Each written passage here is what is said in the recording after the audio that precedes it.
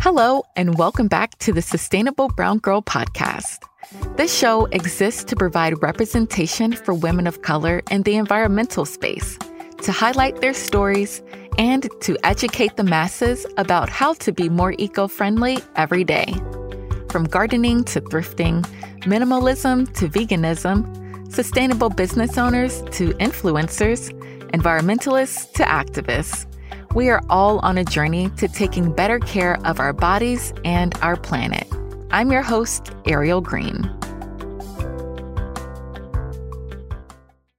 When it's time for businesses to remodel their offices, what happens to all of the old furniture and textiles? Usually, they're sent to a landfill to rot or be incinerated. Of course, that is not good for the planet. The ultimate goal to create a long-lasting, healthy environment is to create a circular economy where things that are no longer needed can be reused or recycled to be used in new ways or by a different person. That's exactly what our guest today is facilitating with her business. But before we get too deep into that, I want to remind you to leave a review on Apple Podcasts. It's super easy to do on any Apple device. Just search for Sustainable Brown Girl Podcast and be sure to follow if you aren't already. Then scroll down to the review area, and I'm sure you want to leave a 5-star review, so go ahead and do it. It really helps us with getting more people to discover the show. Today's review comes from Terry Kozlowski, titled Love the Sustainable Topic. Great advice for helping us all be more mindful of our impact on the planet, not just what we put in or on our bodies. Thank you so much for that review, Terry. Be sure to leave a review on Apple Podcasts, and I will feature it in an upcoming episode. If you're not already, be sure to follow Sustainable Brown Girl on Instagram and use the hashtag Sustainable Brown Girl to be featured on the page. I love seeing what everyone's up to, their sustainable swaps, their outfit inspo. So I love sharing that on Instagram. Also, if you didn't know, we record the video from almost all of our podcast interviews. So if you want to see the full video versions, head over to the Sustainable Brown Girl YouTube channel and subscribe. Sometimes our guests will show something to the camera that you obviously can't see if you're just listening to the audio. And it's so much fun to be able to see all of these Sustainable Brown Girls live. A link to the video for this episode is in the show notes. And with that being said, let's go ahead and get into this interview. Today's featured Sustainable Brown Girl is May Al-Karouni, a Middle Eastern woman living in the UK. She is the founder of GlobeChain, the biggest ESG reuse marketplace worldwide. On a mission to divert 100 million tons of waste from landfill by 2025, GlobeChain is helping businesses become leaders in the circular economy through reuse. Thank you so much for joining us today, May. Thank you. So let's start at the beginning. Tell us how your sustainable journey began. Gosh, yeah. Well, I didn't kind of like wake up and think I want to work in waste, that's for sure. But it started off actually, I used to work for an investment bank and we moved offices across the road. So we kept the buildings, but just we were expanding. And all the facilities guys were coming and saying, pick your own table, chair, carpet tile, blue or blue. And I just thought, this is crazy. Like all the furniture was in perfectly good condition. And I just thought, why aren't you giving it away to nonprofits or businesses or people that needed it? And, at the time, kind of sustainability wasn't really a word. Reuse for sure wasn't there. And, circular economy, as we know it, wasn't there as well. So I just thought, why has no one digitalized waste and connected enterprises to nonprofits and small businesses and people to reuse and redistribute unneeded items and generate impact through giving? And that's really how it started. And very naively, I thought, let me do a side hustle, and paid for a web agency to build my first marketplace site and what I thought would it look like. And I just sent a couple of emails, and we had, at the time, it was the largest retailer in the UK, test with us, and got a meeting. And I said, look, have you got a problem with fixtures? Do you know what you do with them? And what people don't know is people dispose of and incinerate a lot of products, because distribution, time, warehousing, logistics, it's all expensive. So I just thought that was kind of commercial madness, and set it up in that way. And kind of the rest is history. They basically said, well, we don't have an issue with furniture, but we have an issue with fixtures and fittings. And I was like, what? And I thought, who wants fixtures and fittings and mannequins? And I thought, well, like thrift stores, boutique shops. And I started building up a network of those types of members, if you like. And anyway, we started redistributing 100% through reuse. And I started calculating something called ESG data on the impact. It's environment, social governance data, which some of your listeners may know is quite big now on ESG, because ESG is used for credit financing, IPO, bond risk, as well as kind of sustainability reporting and tax offsetting. So it's become super important to have good ESG ratings. Wow. Wow. I love that you kind of took this kind of annoying thing that happened with your business, with your job, and turned it into something that can really help people. That's amazing. So Yeah. how has it been, like growing Globe Chain, and how do you tell people, get more people on board with it?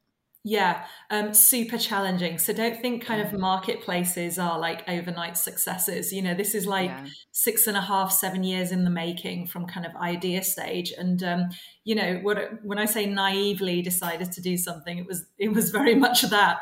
I decided to do a marketplace, which is one of the most difficult things to kick off. I decided to do a new economy that didn't exist yet. And as you're aware, brown girls, ethnic minority, I'm a sole female founder. All those were like challenges upon challenges. So I was pretty stupid to do it, really. But just stubborn at the same time. And I had a gut feeling, that this was going to work. And I was listening to the enterprises and the corporates, and, something was bubbling. So when I first started, it was very manual, building up like demand and supply, physically, like picking up the phone, meeting all the NGOs and nonprofits, understanding kind of what items they were looking for, then going out and speaking to clients and seeing if the items would match. And, the system was very manual at the beginning. I'd watch every transaction to see if it worked. And for 4 years, I actually bootstrapped it, because another naivety, I thought, I can get some venture capital funding and go to investors for this. And this was the time when angel investors didn't really exist or as accessible as they are now. Now you can go on Twitter and follow and message them. There kind of wasn't that around when I was around. You had to kind of know these kind of like privileged individuals. So basically, I went to a VC and they said, what's your market cap? And I kind of like was quiet because there wasn't one. It didn't exist. So that's kind of where the ESG kind of played in, because I'm like, I'm going to show you there's a market cap, and they said, come back when you've got 2 paying clients. And I thought, I'm not going to come back for 150,000, when I've got 2 paying clients. I'm going to do it. So 4 years of literally trial and error, modeling the business model, modeling the pricing, working out how much people would pay for a service like this. We went through a number of iterations, a number of different versions of the website upgrades. And then year 4, lo and behold, a lot of management consultants put out studies on something called the circular economy. And it just happened to be a $4.3 trillion industry at the time. Wow. So basically just cut that out of the report, stuck it in my pitch deck, and then went for VC funding. But by then we were generating revenue. So a very kind of like different scenario of like really hard work with no money and doing things for free for quite a few years. And then year 3, year 4, we started generating a little bit of revenue. So at that point, I'm really lucky to get investors that kind of like really believed in the vision. and kind of understood where I was coming from with the business model. So year 4, I raised, well, at that time, that was a seed round, but now it's like pre-seed money in UK terms, but it was just under $1 million. Nice. And I was one of the only female founders, never mind ethnic minority, to raise over Right. $500,000 in the UK. Wow. At the time, yeah, I don't think it's got that much better. It's like 1.7% now from COVID, Wow. but it was quite an achievement. And then from there, obviously built a team. We're in the UK, Spain, New York, and Texas. And then actually we created an internal version of the system because a lot of companies wanted it globally. So we have what's almost like an asset inventory system. So it's a reuse marketplace privately for companies within their supply chain to reuse and loan assets and products. And then you can press a button. And if we have an external network, you can give it to the nonprofits and the businesses that way. Wow, that's really interesting. So are you mainly doing like business to business transactions or is it like business to consumer?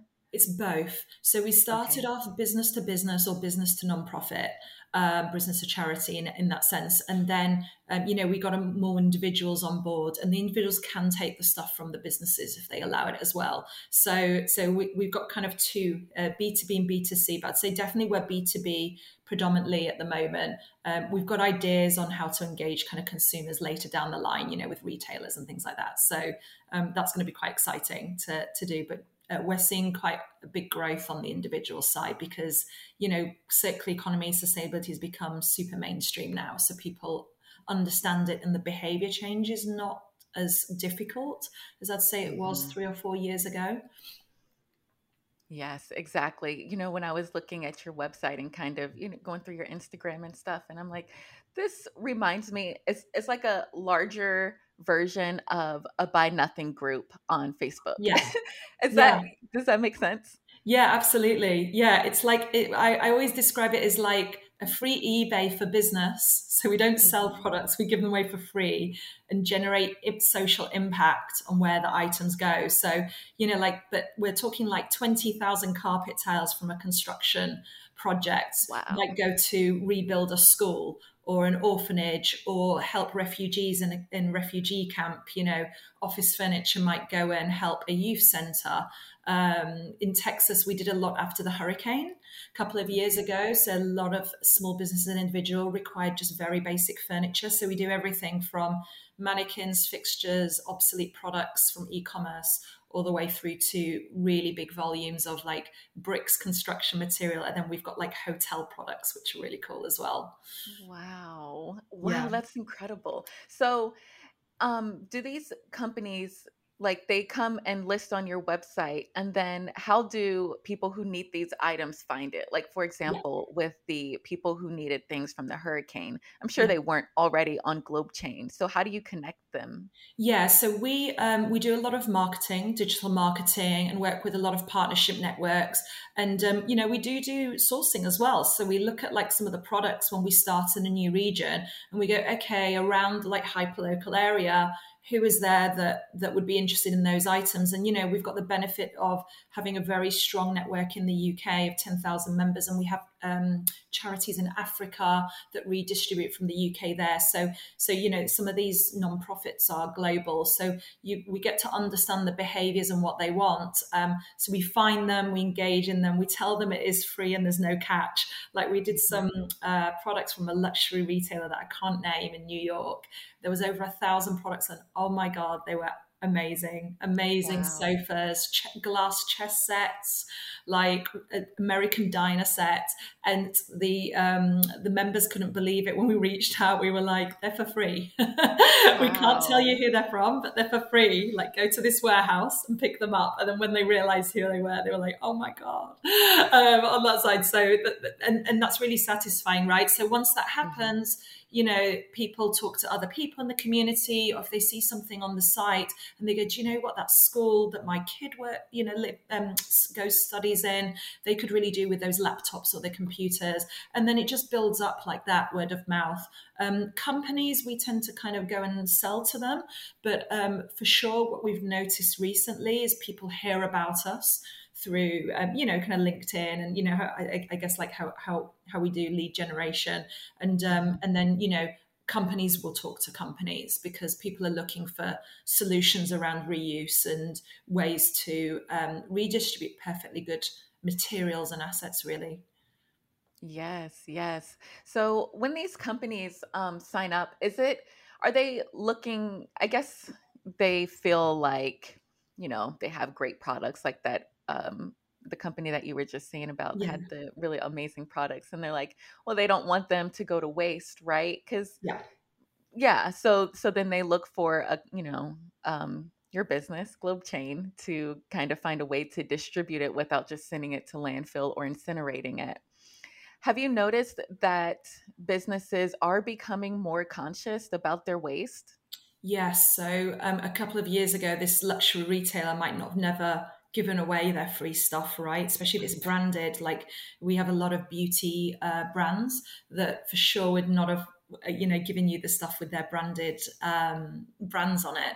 But I think things have changed, and with social, I think Generation Z, Millenniums, these are kind of new power players, if you like. They've got Hmm. money to spend, but they actually care that they've got they've got values, integrity, they've got ethics. And ultimately, they are the ones that've been pushing these businesses.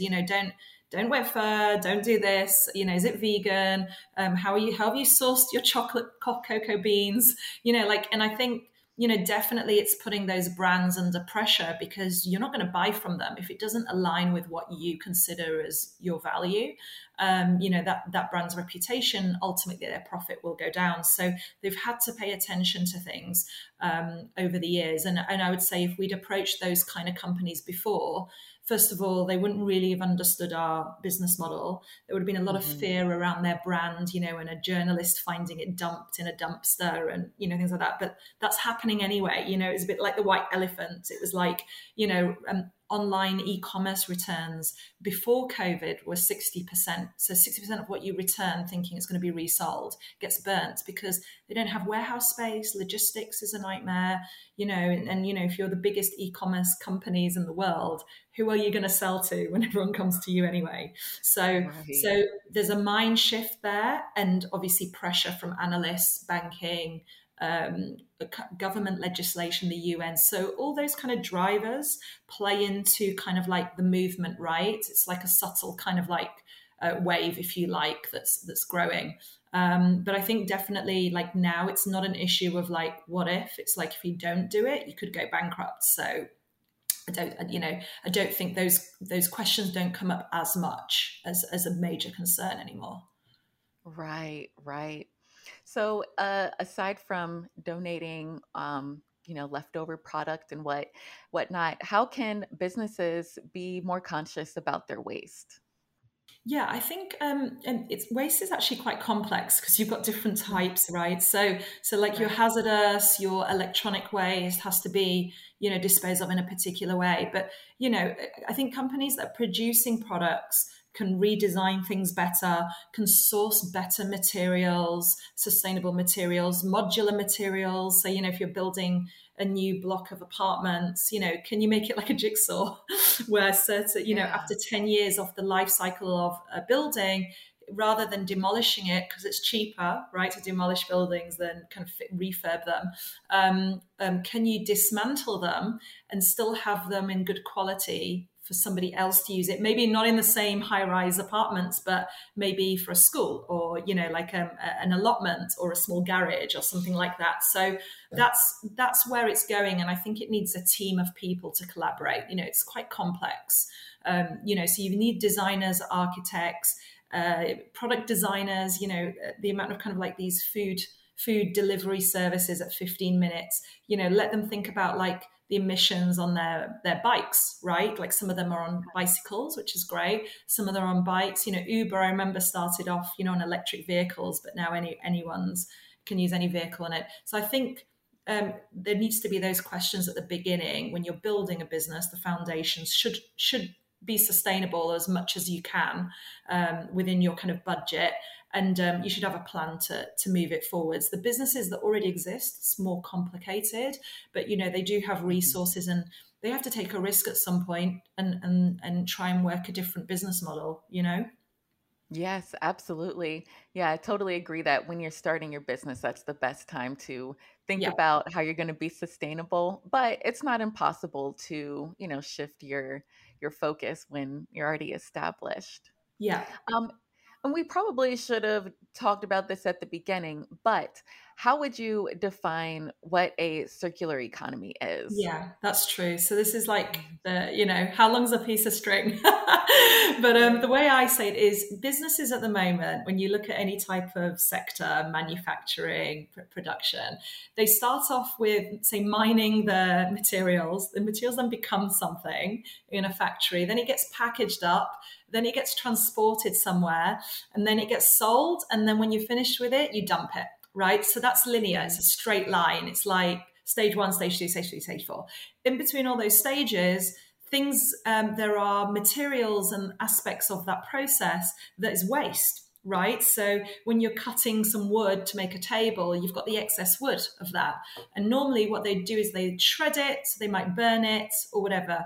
Circular is imagining a circle, a loop system, where everything that you potentially would have disposed of or is not that sustainable would come into your model, into the system. And there's multiple different ways. And the best diagram is from a think tank called Ellen MacArthur Foundation. Yes. They are in the States. They're the ones that really coined the term after seeing all the plastic in the sea. And that's probably the easiest way I can say to you. It's like at every stage, how can you make that a better, more sustainable product? Whether that's you mining the resource differently, or can you urban mine it, because we might have it already in the ether. Can it be recycled? And then all the waste from the bits that you're not using, can you bring that in to maybe use as energy to power the plant, and use solar panels? And so it's really complicated. And I'd say, we're a good probably 10 years off from truly,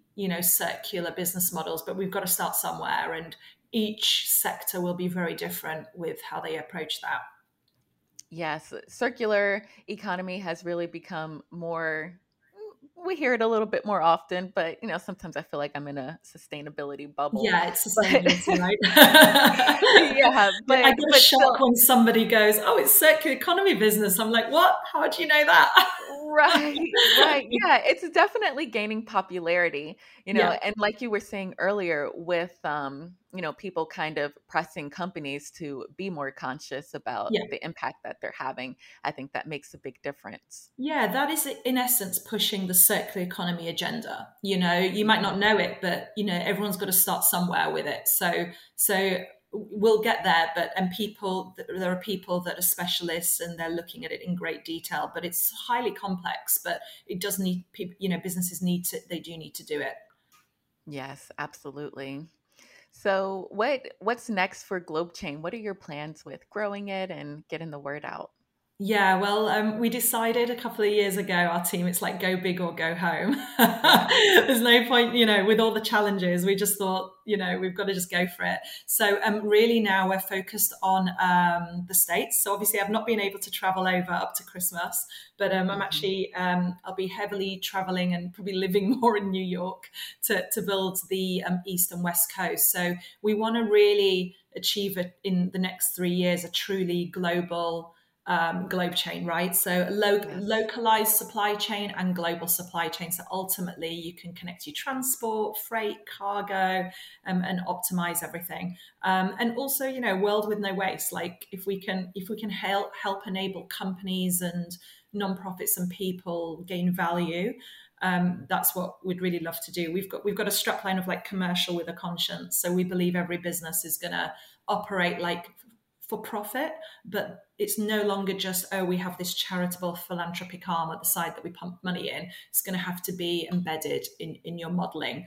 And also like a new life from wanted stuff, right? There's a play on words there. It's Mhm. not just about, that table or that bench that you gave away. It's not just a table. For somebody, that could be a new life for them, in the sense of they might be able to, like a single parent, feeds the family around it, and it's saved, a couple of £1,000 on furniture for their home that they couldn't afford, or blankets, for refugees, or, something like that. So it could, what you think is just like a first world problem, you've got a table that you don't want, or a chair, or a piece of clothing, to somebody else that could be, or without being dramatic, like life and death for them.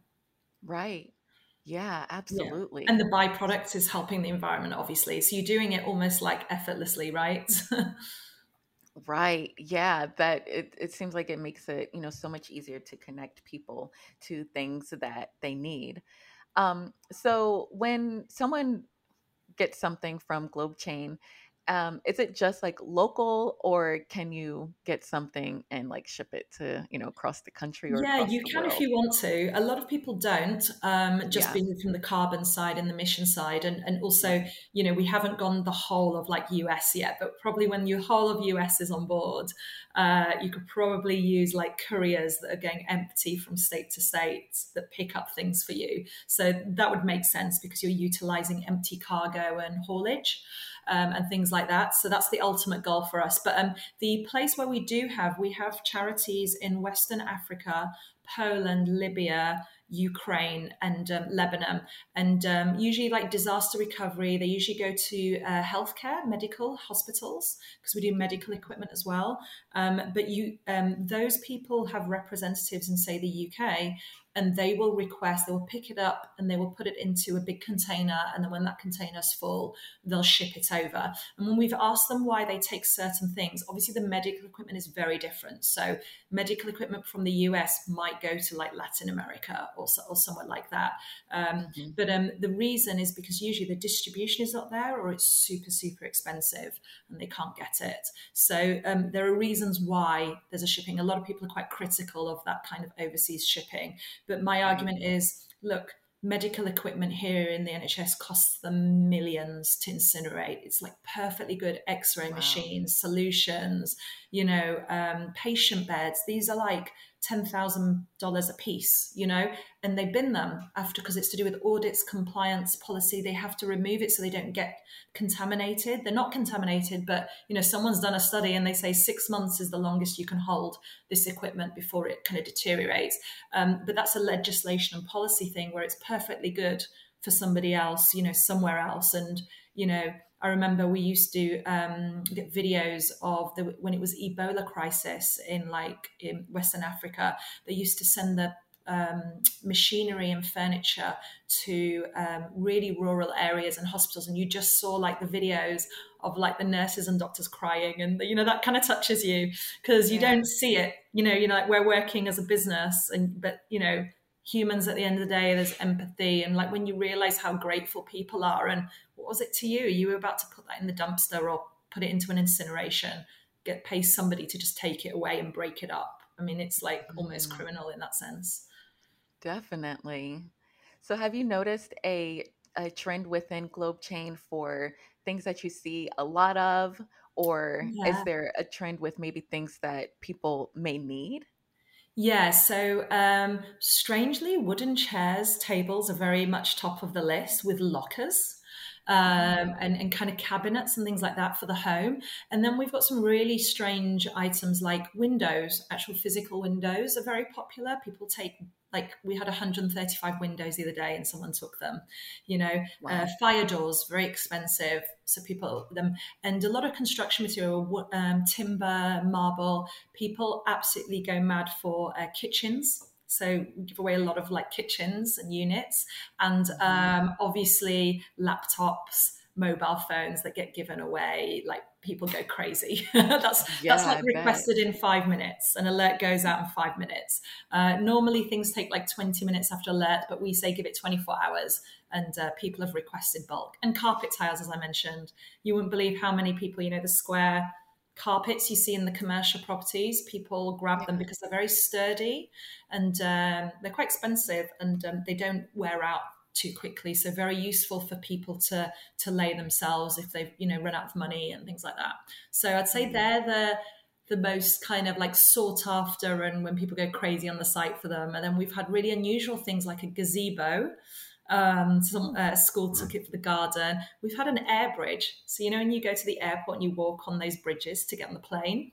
Yeah. So we've had an airport giveaway, one of those. Yeah, I know, it's crazy. like I had to Google. I'm like, what's an air bridge? It's the tunnel, the metal tunnel that looks like an accordion.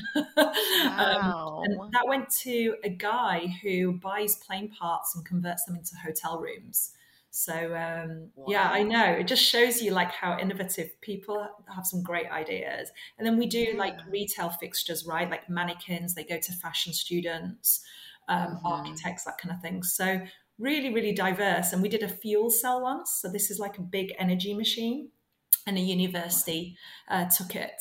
It's like a £2 million piece of kit, basically. Whoa. Yeah, for free. Like That's incredible. We've had a car on there, a vintage like Nissan Figaro. Yeah, a young lady put it on because her MOT, her servicing had run out, and her parents had bought her a new car. So she just put it on. Someone took it. Wow. Yeah. That is so crazy. There's such a wide variety of things that you wouldn't even picture that someone would be trying to give away. I know, right? Like sometimes I look at things and like, what is that? But someone somewhere knows what it is. and there's a use for them. We had water valves from railway tracks, really big, kind of heavy pieces of metal that looked like kind of big screws, giant screws. And an apprenticeship organization took it and made coffee tables out of them. So they put glass on them and like really cool kind of retro stuff.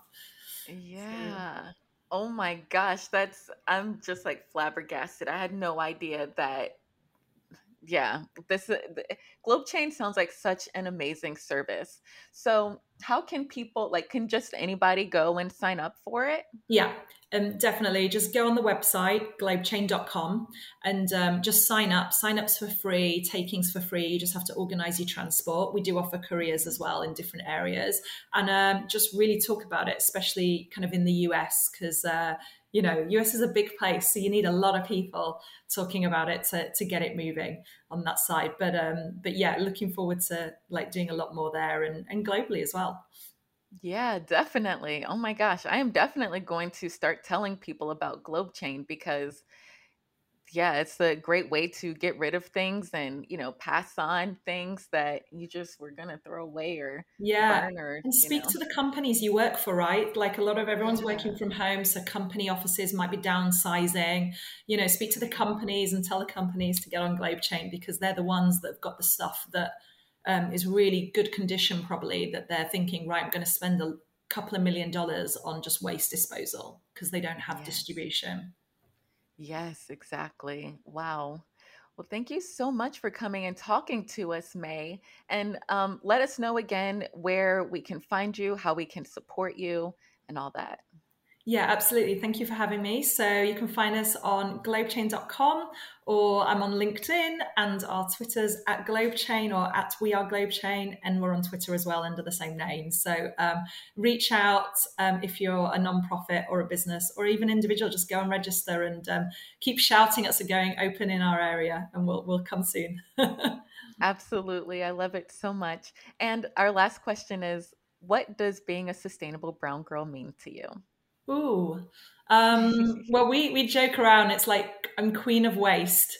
So I don't see myself. I just see myself as like, somebody in the movement of pushing what should be right in the market. And I think being the sustainable brown girl is going to be an advantage because I'm going to really shout about it and make you notice. I'd say that's what it is. Absolutely. Not going quietly. Yes, you definitely are not. I'm so excited for what you're doing with Globe Chain and how you are changing the world in so many ways and helping to reduce waste from businesses and helping people all over the world find things that they need for free. Yep. Thank you so much again for joining us, May. Thank you.